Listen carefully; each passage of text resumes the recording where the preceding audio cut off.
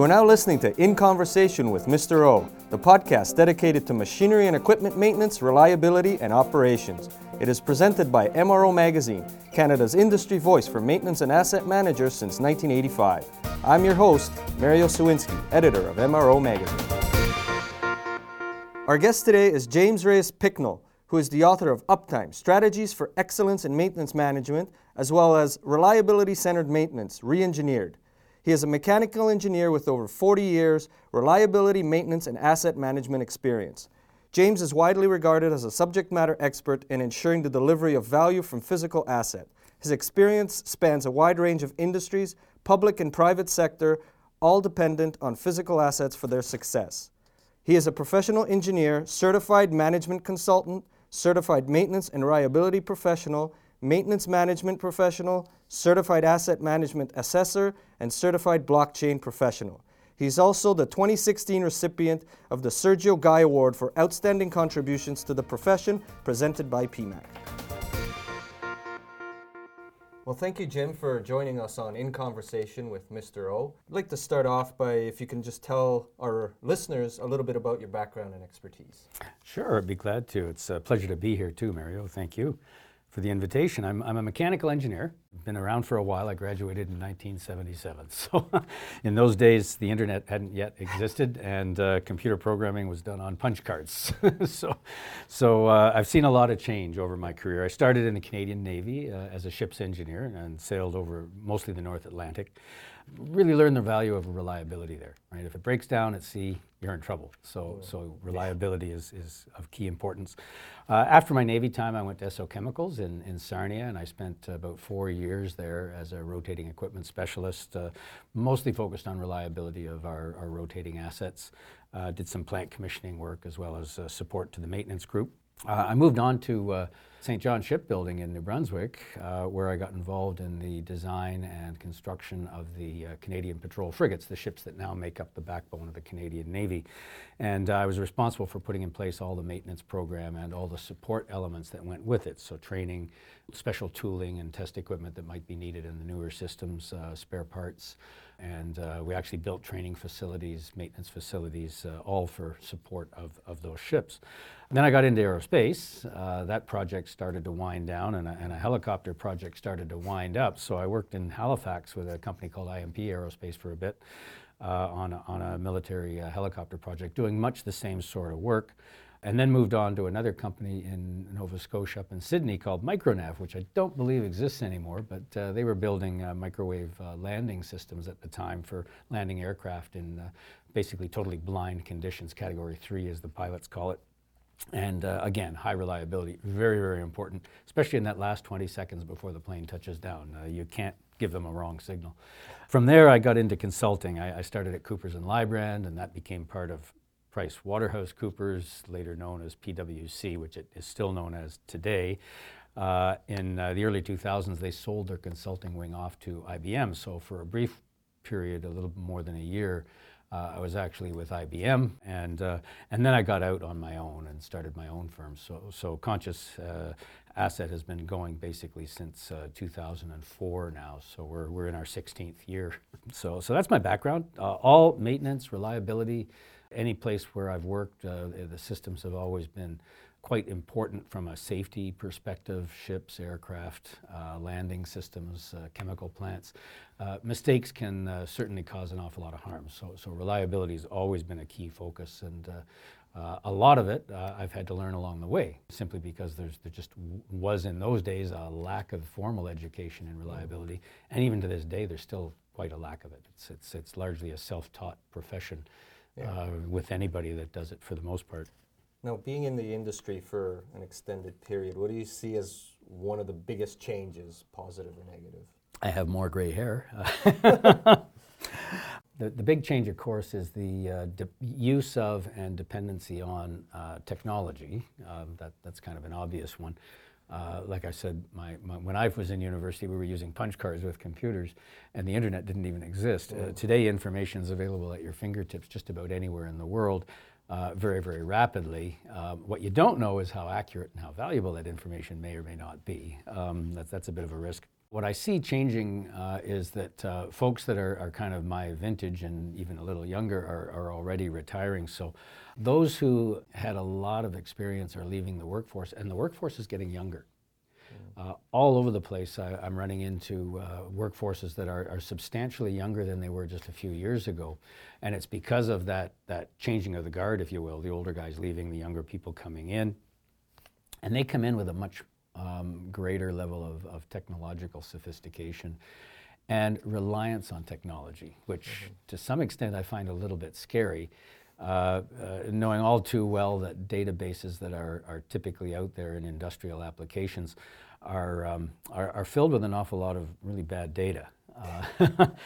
The care in collecting and entering that data into these systems just hasn't been there for for years, and from what I can see out there, still isn't.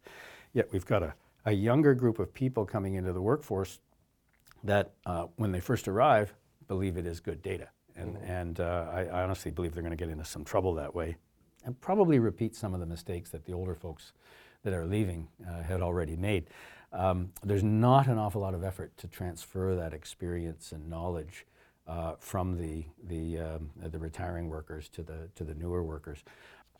So I think that's a bit of a risk, and the management ranks are being filled with a relatively small number of people that are kind of in that middle range between the older and the younger, and a lot of them are very new to their roles, so they tend to be kind of risk averse.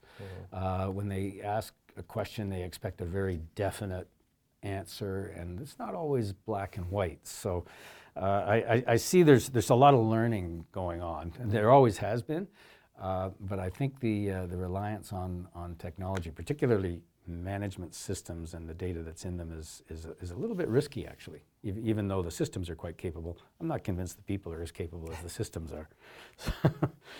So those are big changes that I'm seeing.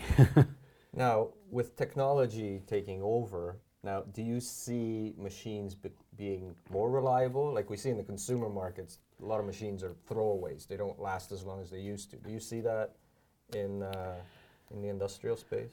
To some extent, yes.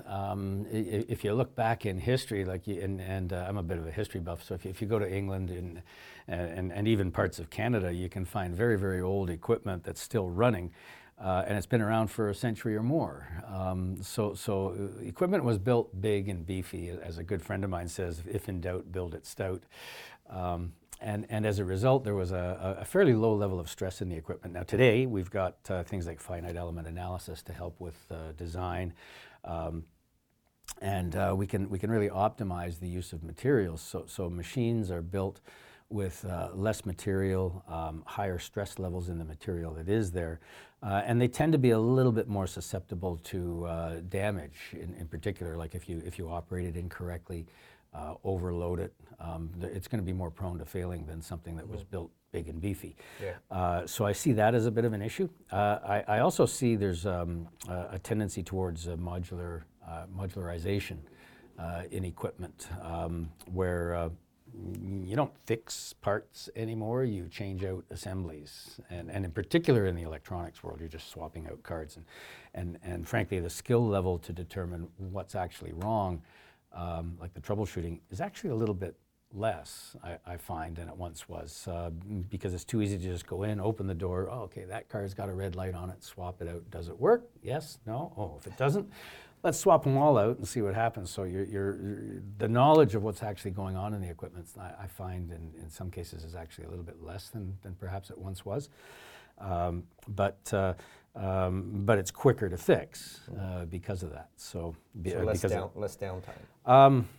Not necessarily, because I think that depends an awful lot on how well your maintenance activities and the support to them is planned. And I see consistently the same thing I saw, 25 years ago when I got into consulting, that the integration between supply chains and maintenance planning just isn't there in most cases. So even though the maintenance people may know what they have to do, they don't have the spare parts support. And it's not necessarily the fault of the supply chain. It's to some extent a fault in maintenance planning, where we don't really look long term. We tend to look at a job plan, not a forecast of future demand for it. And of course, those two processes, maintenance and supply chain, are rarely integrated. They don't talk to each other well. They're run by different departments. So that's just as much a mess today as it was 25 years ago. Now, in your time in the space, what have you seen any habits, good or bad, that should really be followed? Any good stories? Yeah, well, I've got a few good stories where customers have decided they needed to make changes and improvements, and it was very much sponsored and supported by very senior level managers, so vice president, even COO, and in one case, managing director, or the equivalent of a CEO, was in support of those projects. And where you've got that top level support, I find you don't get an awful lot of argument from people that they must do it. Their boss is telling them it must happen. But when he takes an active interest, as I've seen in a few cases, then he asks questions, and they better have answers. And the only way they're going to have that is to have been involved and understand what's going on. So I see those working really well. The opposite is the bad news, is when the poor maintenance manager or superintendent wants to make an improvement. He can see what, he's done his research, he sees what has to happen, but he attacks it kind of piecemeal. He says, oh, I've got a problem in planning. So he brings in some planner training and maybe hires some planners. And things will get a little bit better, but only marginally.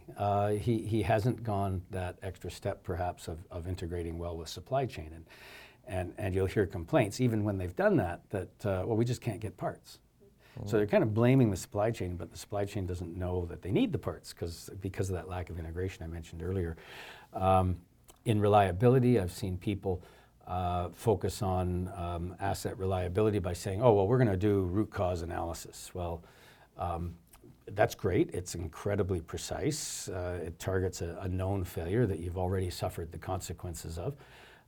So you'll get a pretty well-defined problem that will have a pretty good payback right away. The trouble is, it only deals with one failure at a time, and you've already had them. So it's kind of reactive to situations. You wouldn't want to fly in an airplane if they were developing the maintenance program using root cause methods, And most of us will get on an airplane quite comfortably, and that's because they use reliability-centered maintenance. So some companies that go after their problems with root cause analysis, they'll have some initial successes, no question about it, but that success level doesn't tend to be sustained, often because it's being focused just in the one department. And they treat everything like it's a technical problem, when often they're not. They're organizational, training, procedural problems that can arise. With RCM, I've seen something similar. Again, let's do RCM. So they bring in some training, they train up all their maintenance and reliability people, maybe the odd operator that they can yank off a shift, and they proceed to do their analysis, often with half-hearted, at best, support from the operations people. And you don't get the best analysis out of it as a result. Another problem I've seen with that is lack of follow-through. If it's a maintenance department often that's doing it, they're busy fighting fires. And because of that, they don't focus on the things they need to do to make it succeed in the long term. They're too busy in short-term firefighting mode. So even if they've done really good analysis, they may not implement the results. Right? I've been into many places that say, oh, well, we tried RCM and it didn't work. Here's our analysis, and you look at it, and it's actually really good. But they didn't put the decisions that they made into practice. And they may not have had the discipline to follow them even if they did. Right? Part of the problem with being in firefighting mode is that you don't have the time to be proactive and think ahead. So that does create a bit of a problem for them. So high-level support, really good. Doing it as a department, not so good. Very mixed results there. So I guess the key would be to empower your maintenance department to make and follow through on changes? Well, I believe they are empowered. What I don't believe they have is the cross-departmental, cross-functional collaboration that's needed. Communication. Yeah, communication is a big part of it. But if they need, say, operations to participate in an RCM analysis, well, you've got to get those guys off shift to participate. And if the operations guys say, well, no, you can't have them, then they'll proceed and do the analysis without them. Yeah. And the very first question in the analysis is all about functions, and it's the operators are needed to answer that. So right off the bat, you're kind of crippling the effort. But I see that even where you do get some of that collaboration, it's kind of half-hearted. They're not really behind it. Maintenance people and reliability people, we're technical folks. We're not always the most articulate, and we tend to be pretty bad at putting a business case together. So we'll say, look, it's broken, we got to fix it, it keeps breaking, we got to prevent this from happening in the future. And everybody goes, yeah, nods. But when you ask for money to do something to make it happen, and oh, by the way, we need help from supply chain, from operations, from human resources, nothing happens. And it's because they haven't put together a sufficient business case to make the case, to get the money and to get the collaboration. These initiatives often fall off the rails. Even with early successes, they still fall off the rails. After they've had just a little bit of success, they say, hey, we win, and they kind of back off. And I think there's an awful lot of opportunity out there that's being missed. Okay. Moving on to, maybe we can briefly describe some basic maintenance management techniques. Yeah. Well, one that you hear about quite a bit is TPM, particularly here in Southern Ontario, where you've got a lot of manufacturing related to the automotive industry. Total productive maintenance was a part of the Toyota production system. So it arises in the automotive industry from a company that is arguably the world's leader in producing quality vehicles. And it's very heavily dependent on teamwork and people paying an awful lot of attention to little details. They make a lot of improvements with small incremental steps. And it tends to work really well where teamwork is firmly in place. So companies like Toyota, who have plants not far from here, are quite successful with it. Other automotive plants that I visited, I won't tell you who they are, will say that, oh yeah, we're doing that. But you go in and look around and it's very obvious right from the start that they don't have that same level of care and attention that you do see in a Toyota plant. So they're doing it, yes, but are they doing it as well as they could? Most likely not. Yeah. And they still struggle with some of the interdepartmental issues that if you're in a true teamwork environment, you don't have. Outside of those industries, I've seen companies attempt parts of TPM. One that is fairly common to run into, even in industries like mining, is 5S, where the 5 S's themselves: sort, set and order, shine, standardize, and sustain. And don't ask me the Japanese words for those; I can never remember them. But a lot of companies, pulp and paper, mining, other manufacturing companies, they start doing this, and they get so far. They get the sort, the set and order, the shine. Standardization's a little tougher because it requires collaboration with your engineering design people and some strategic sourcing with your supply chain people, and a lot of input from maintenance. So that one often doesn't happen too well. And sustaining it seems to be a challenge. Like if the manager is in charge of the area is a 5S fan, it'll last as long as he's there. As soon as he moves out, it tends to fall by the wayside. I think people are, to some extent, a little bit lazy in the workplace. It's not your workplace, so you don't take care of it as much as you do at home, and you tend to let some of those good things that you've been doing slide a little bit. And I've been into a number of plants where I've seen that happen, including aircraft manufacturing, where you'll enter the foyer and you'll see all the 5S stuff on the wall, all the values, the usual corporate stuff, plus a whole lot of description around 5S. And then walk through the plant, and you'll see some remnants of it. You'll even see the odd award. This is a silver station, this is a gold station. But when you compare what a gold station should be with the description you just saw out in the lobby, they're not the same. And in one case, I took notes. I had a long time to wait for the fellow that was taking me in, so I took some notes. And when we walked through the plant, I was looking for these things, and I questioned him on it. And what had happened is that that particular plant, the company had been bought out by another company. And the new company liked what they saw. They really liked the method, but they took it over to head office and kind of put their fingers all over, made it their brand. And of course, that annoyed the people in the original plant. So they sort of said, nah, we're not going to do this anymore. And that kind of thing, cultural misfit sort of stuff. I don't know. I don't really have a very good word for it, but it's kind of a lack of change management around the integration of companies when they're being acquired, bought, sold, and I've lived through it myself. When Coopers and Lybrand and Price Waterhouse merged, it was done very well, but it was also done at a time when markets were really, really good. So just about anything you did made you money. It was easy. Yeah. And we were hiring so many people that after 6 months, about every third person was a new hire anyway. So the old legacy, I'm an ex-Coopers guy, I'm an ex-PW guy, didn't matter anymore. Yeah. Several years later, IBM took over the PwC consulting. And in my opinion, as one of the ones on the PwC side, it was handled very, very, very poorly. And a lot of people just didn't stay. They just said, no, I've had it with this organization, and off we went. And in my case, I formed my own company, and IBM, I don't know if they still do, but they used to see me as a competitor at one point. But I see that in a lot of other industries.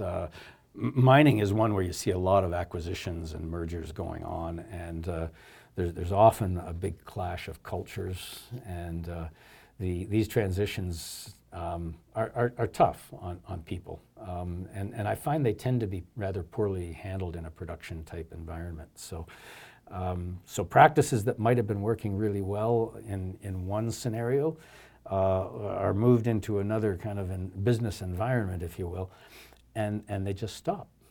In fact, just a week ago, I was at a mine up in Northern Ontario, where that appears to have been the case. That particular mine has changed hands a few times, and they'd done some really good work. Like, it was clear from talking to people that they knew what they were doing or what they should be doing.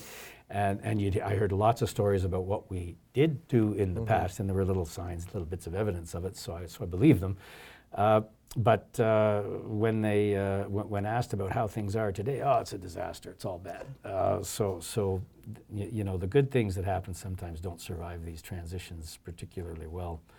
So that's, TPM. Uptime, my own book. Yeah. There's a whole framework around maintenance excellence in there. It's a fairly simple model. The 10 components of it are all interdependent. They depend on each other. There's no real sequence to how you implement it, and people look at it, it looks like a pyramid. They say, oh, start at the bottom, work your way up, but that's not really the case. I find that everybody has elements, all the elements in place to one degree or another, some more mature than others. And what needs to be done is to move them up in a logical way. Other models, there's another one that looks like a pyramid, I won't name it, but it's very prescriptive. You do start at the bottom and work your way up. And it doesn't matter where you are to begin with, you always start at the bottom and follow the steps. So that kind of prescriptive approach, I find, doesn't fit very well with companies that I've dealt with. They realize that, hey, we're already doing some of this stuff, and they are, and some of it they're probably doing well. So why go back to a more basic situation and try and change what's already working? It makes no sense. And then you got other models that are just a collection of elements that don't really integrate with each other clearly. There's no obvious way that they interact. They all on their own make perfect sense. There's little clusterings of them that make sense, but really no guidance on how to go about putting it into place at all. And I find those models, first of all, there's a lot of elements, so it's you can't remember it, Yeah. and no guidance on how to actually put it in place. So companies will use different models and follow them. Some companies have made their own models up. One that I'm working with right now is making their own up. We just had some feedback from a number of people at various sites from around the world saying, you know, it's too complicated. It had over 20 elements in it, and they agreed that all of them made sense on their own, but just putting it all together in one model made it very difficult to explain to anyone. So it had to be simplified, so there are different approaches. Again, what I think it boils down to is leadership to have success, regardless of which method you use. TPM and teamwork, a little bit counterculture here in North America. We like to be heroes, we like to be the cowboy, the white knight, and you got to break that in order to have true success with TPM. I think, I know Toyota, for example, actually sends people over to Japan for a while to learn how to work in that environment, and if they're not a fit, they won't hire them. They are looking for that cultural fit, and it's critical. And they don't always hire people that they might think they need simply because of the lack of cultural fit, even though they might have the skills and knowledge that they're looking for. Other companies will work with what they have and try and change the culture. And culture, I don't know which business guru it was that said it, but culture eats everything else for breakfast, including strategy. If the culture's not there, you're in trouble. And in North America, our culture tends to be a little bit more individualistic, not as much focused on teamwork. So those methods struggle a little bit because of that. Yeah, it's one of those things has to be grown organically. You can't just say we're going to change our culture. It has to sort of become a different culture. That's exactly right. And if you think about habits, right, you don't actually change habits. You gradually learn new habits, and they eventually kind of replace the old ones, but it's a very, very gradual process. You know, people quitting smoking, right? They use the patch and these various methods. So they kind of start a new habit, and the old one disappears, and then eventually they start working on replacing that with another new habit. And it's the same with any habits, including the way you work. Now, looking to the future, how do you see IIoT changing how maintenance is managed? Well, initially, I see it as it's very attractive, particularly to the very technically savvy younger group of people that are becoming the bulk of the maintenance workforce right now. So it's going to happen, no question in my mind about that. I think it has tremendous potential in the condition monitoring, predictive maintenance realm. Really all you're doing, if you think about it, is taking those predictive maintenance technologies, installing them right on the machine, maybe with some edge computing, and sending a signal off someplace to tell you that there's a problem. And that's what we've been doing with condition monitoring from the days when I was doing it at Esso Chemicals with a screwdriver listening to a bearing housing. So it's just a more technologically advanced, perhaps, way of doing it, a little less labor intensive. Now you can sit with your phone and have little notifications popping off on your phone. Just what you want at 3 in the morning, right? So I see it as having a lot of potential, though, to put online condition monitoring techniques into companies that right now maybe can't afford them, right? So larger companies could always afford to instrument their equipment, put in the wiring systems to get the signals back to some processor, and then monitor it with their own in-house experts. There was quite a bit of expertise to do that around, and it was in the bigger companies, though, the ones that had deeper pockets. Along came an industry that's still very much alive, offering that as a service to companies. So they'll again, you've got the instrumentation installed. There's some way of getting the signal out to their analysts. Their analysts look at it. I know one company that actually has it, the analysts are all in Israel, for example. So no matter where in the world these machines are, those signals end up being looked at by engineers in an office in Israel. And they know what they're looking at. They're very good at what they do, and they see a problem and they let you know. With the IIoT, you're going to put a little bit more computing power, and you've got the advantage of having a certain amount of artificial intelligence and machine learning that will enable your own monitoring equipment, to actually learn what it's looking at. All right. Now, I'm a firm believer. You want to design the monitoring to look for specific signals, right? You know from, for example, reliability-centered maintenance, what failure modes you're going to see occur and what causes them. So you know what it is you need to be looking for. Mm-hmm. So I'm of the opinion that if you do that kind of analysis up front, you can actually identify what you should be looking for and then monitor it. The trick is to know when those signals are indicating a failure. And this is something that machine learning might struggle with a little bit because there's two components of information that have to come together. There's the actual signal from the condition monitoring, which will probably be pretty clean. That'll probably be pretty good information, assuming that all the sensors and everything else works. But the other piece of the puzzle is that you had a failure. And that historically that would come from your maintenance management system, which historically has really bad data. So knowing when the signal is telling you have a problem is still a little bit of a challenge. There is a technique, proportional hazards modeling, that's used mathematically to correlate those two. But the data on the maintenance failure history side of it is usually pretty bad, feeding into it. So that limits the ability of that to be accurate. Now, you could provide a number of rules. When this signal gets to this level, we'll deem that to be a failure. It may be really early, it may not. So you can do that with rules-based artificial intelligence. But you may not be letting the equipment run as long as it could before you take it out, right? So if you had better maintenance history data, you might be able to get a few more hours, a few more days, maybe even more weeks out of the asset. So I see the IIoT as feeding data into this thing. I've had discussions with a number of people around, it's all just data, instrument everything and collect it. Data storage is cheap.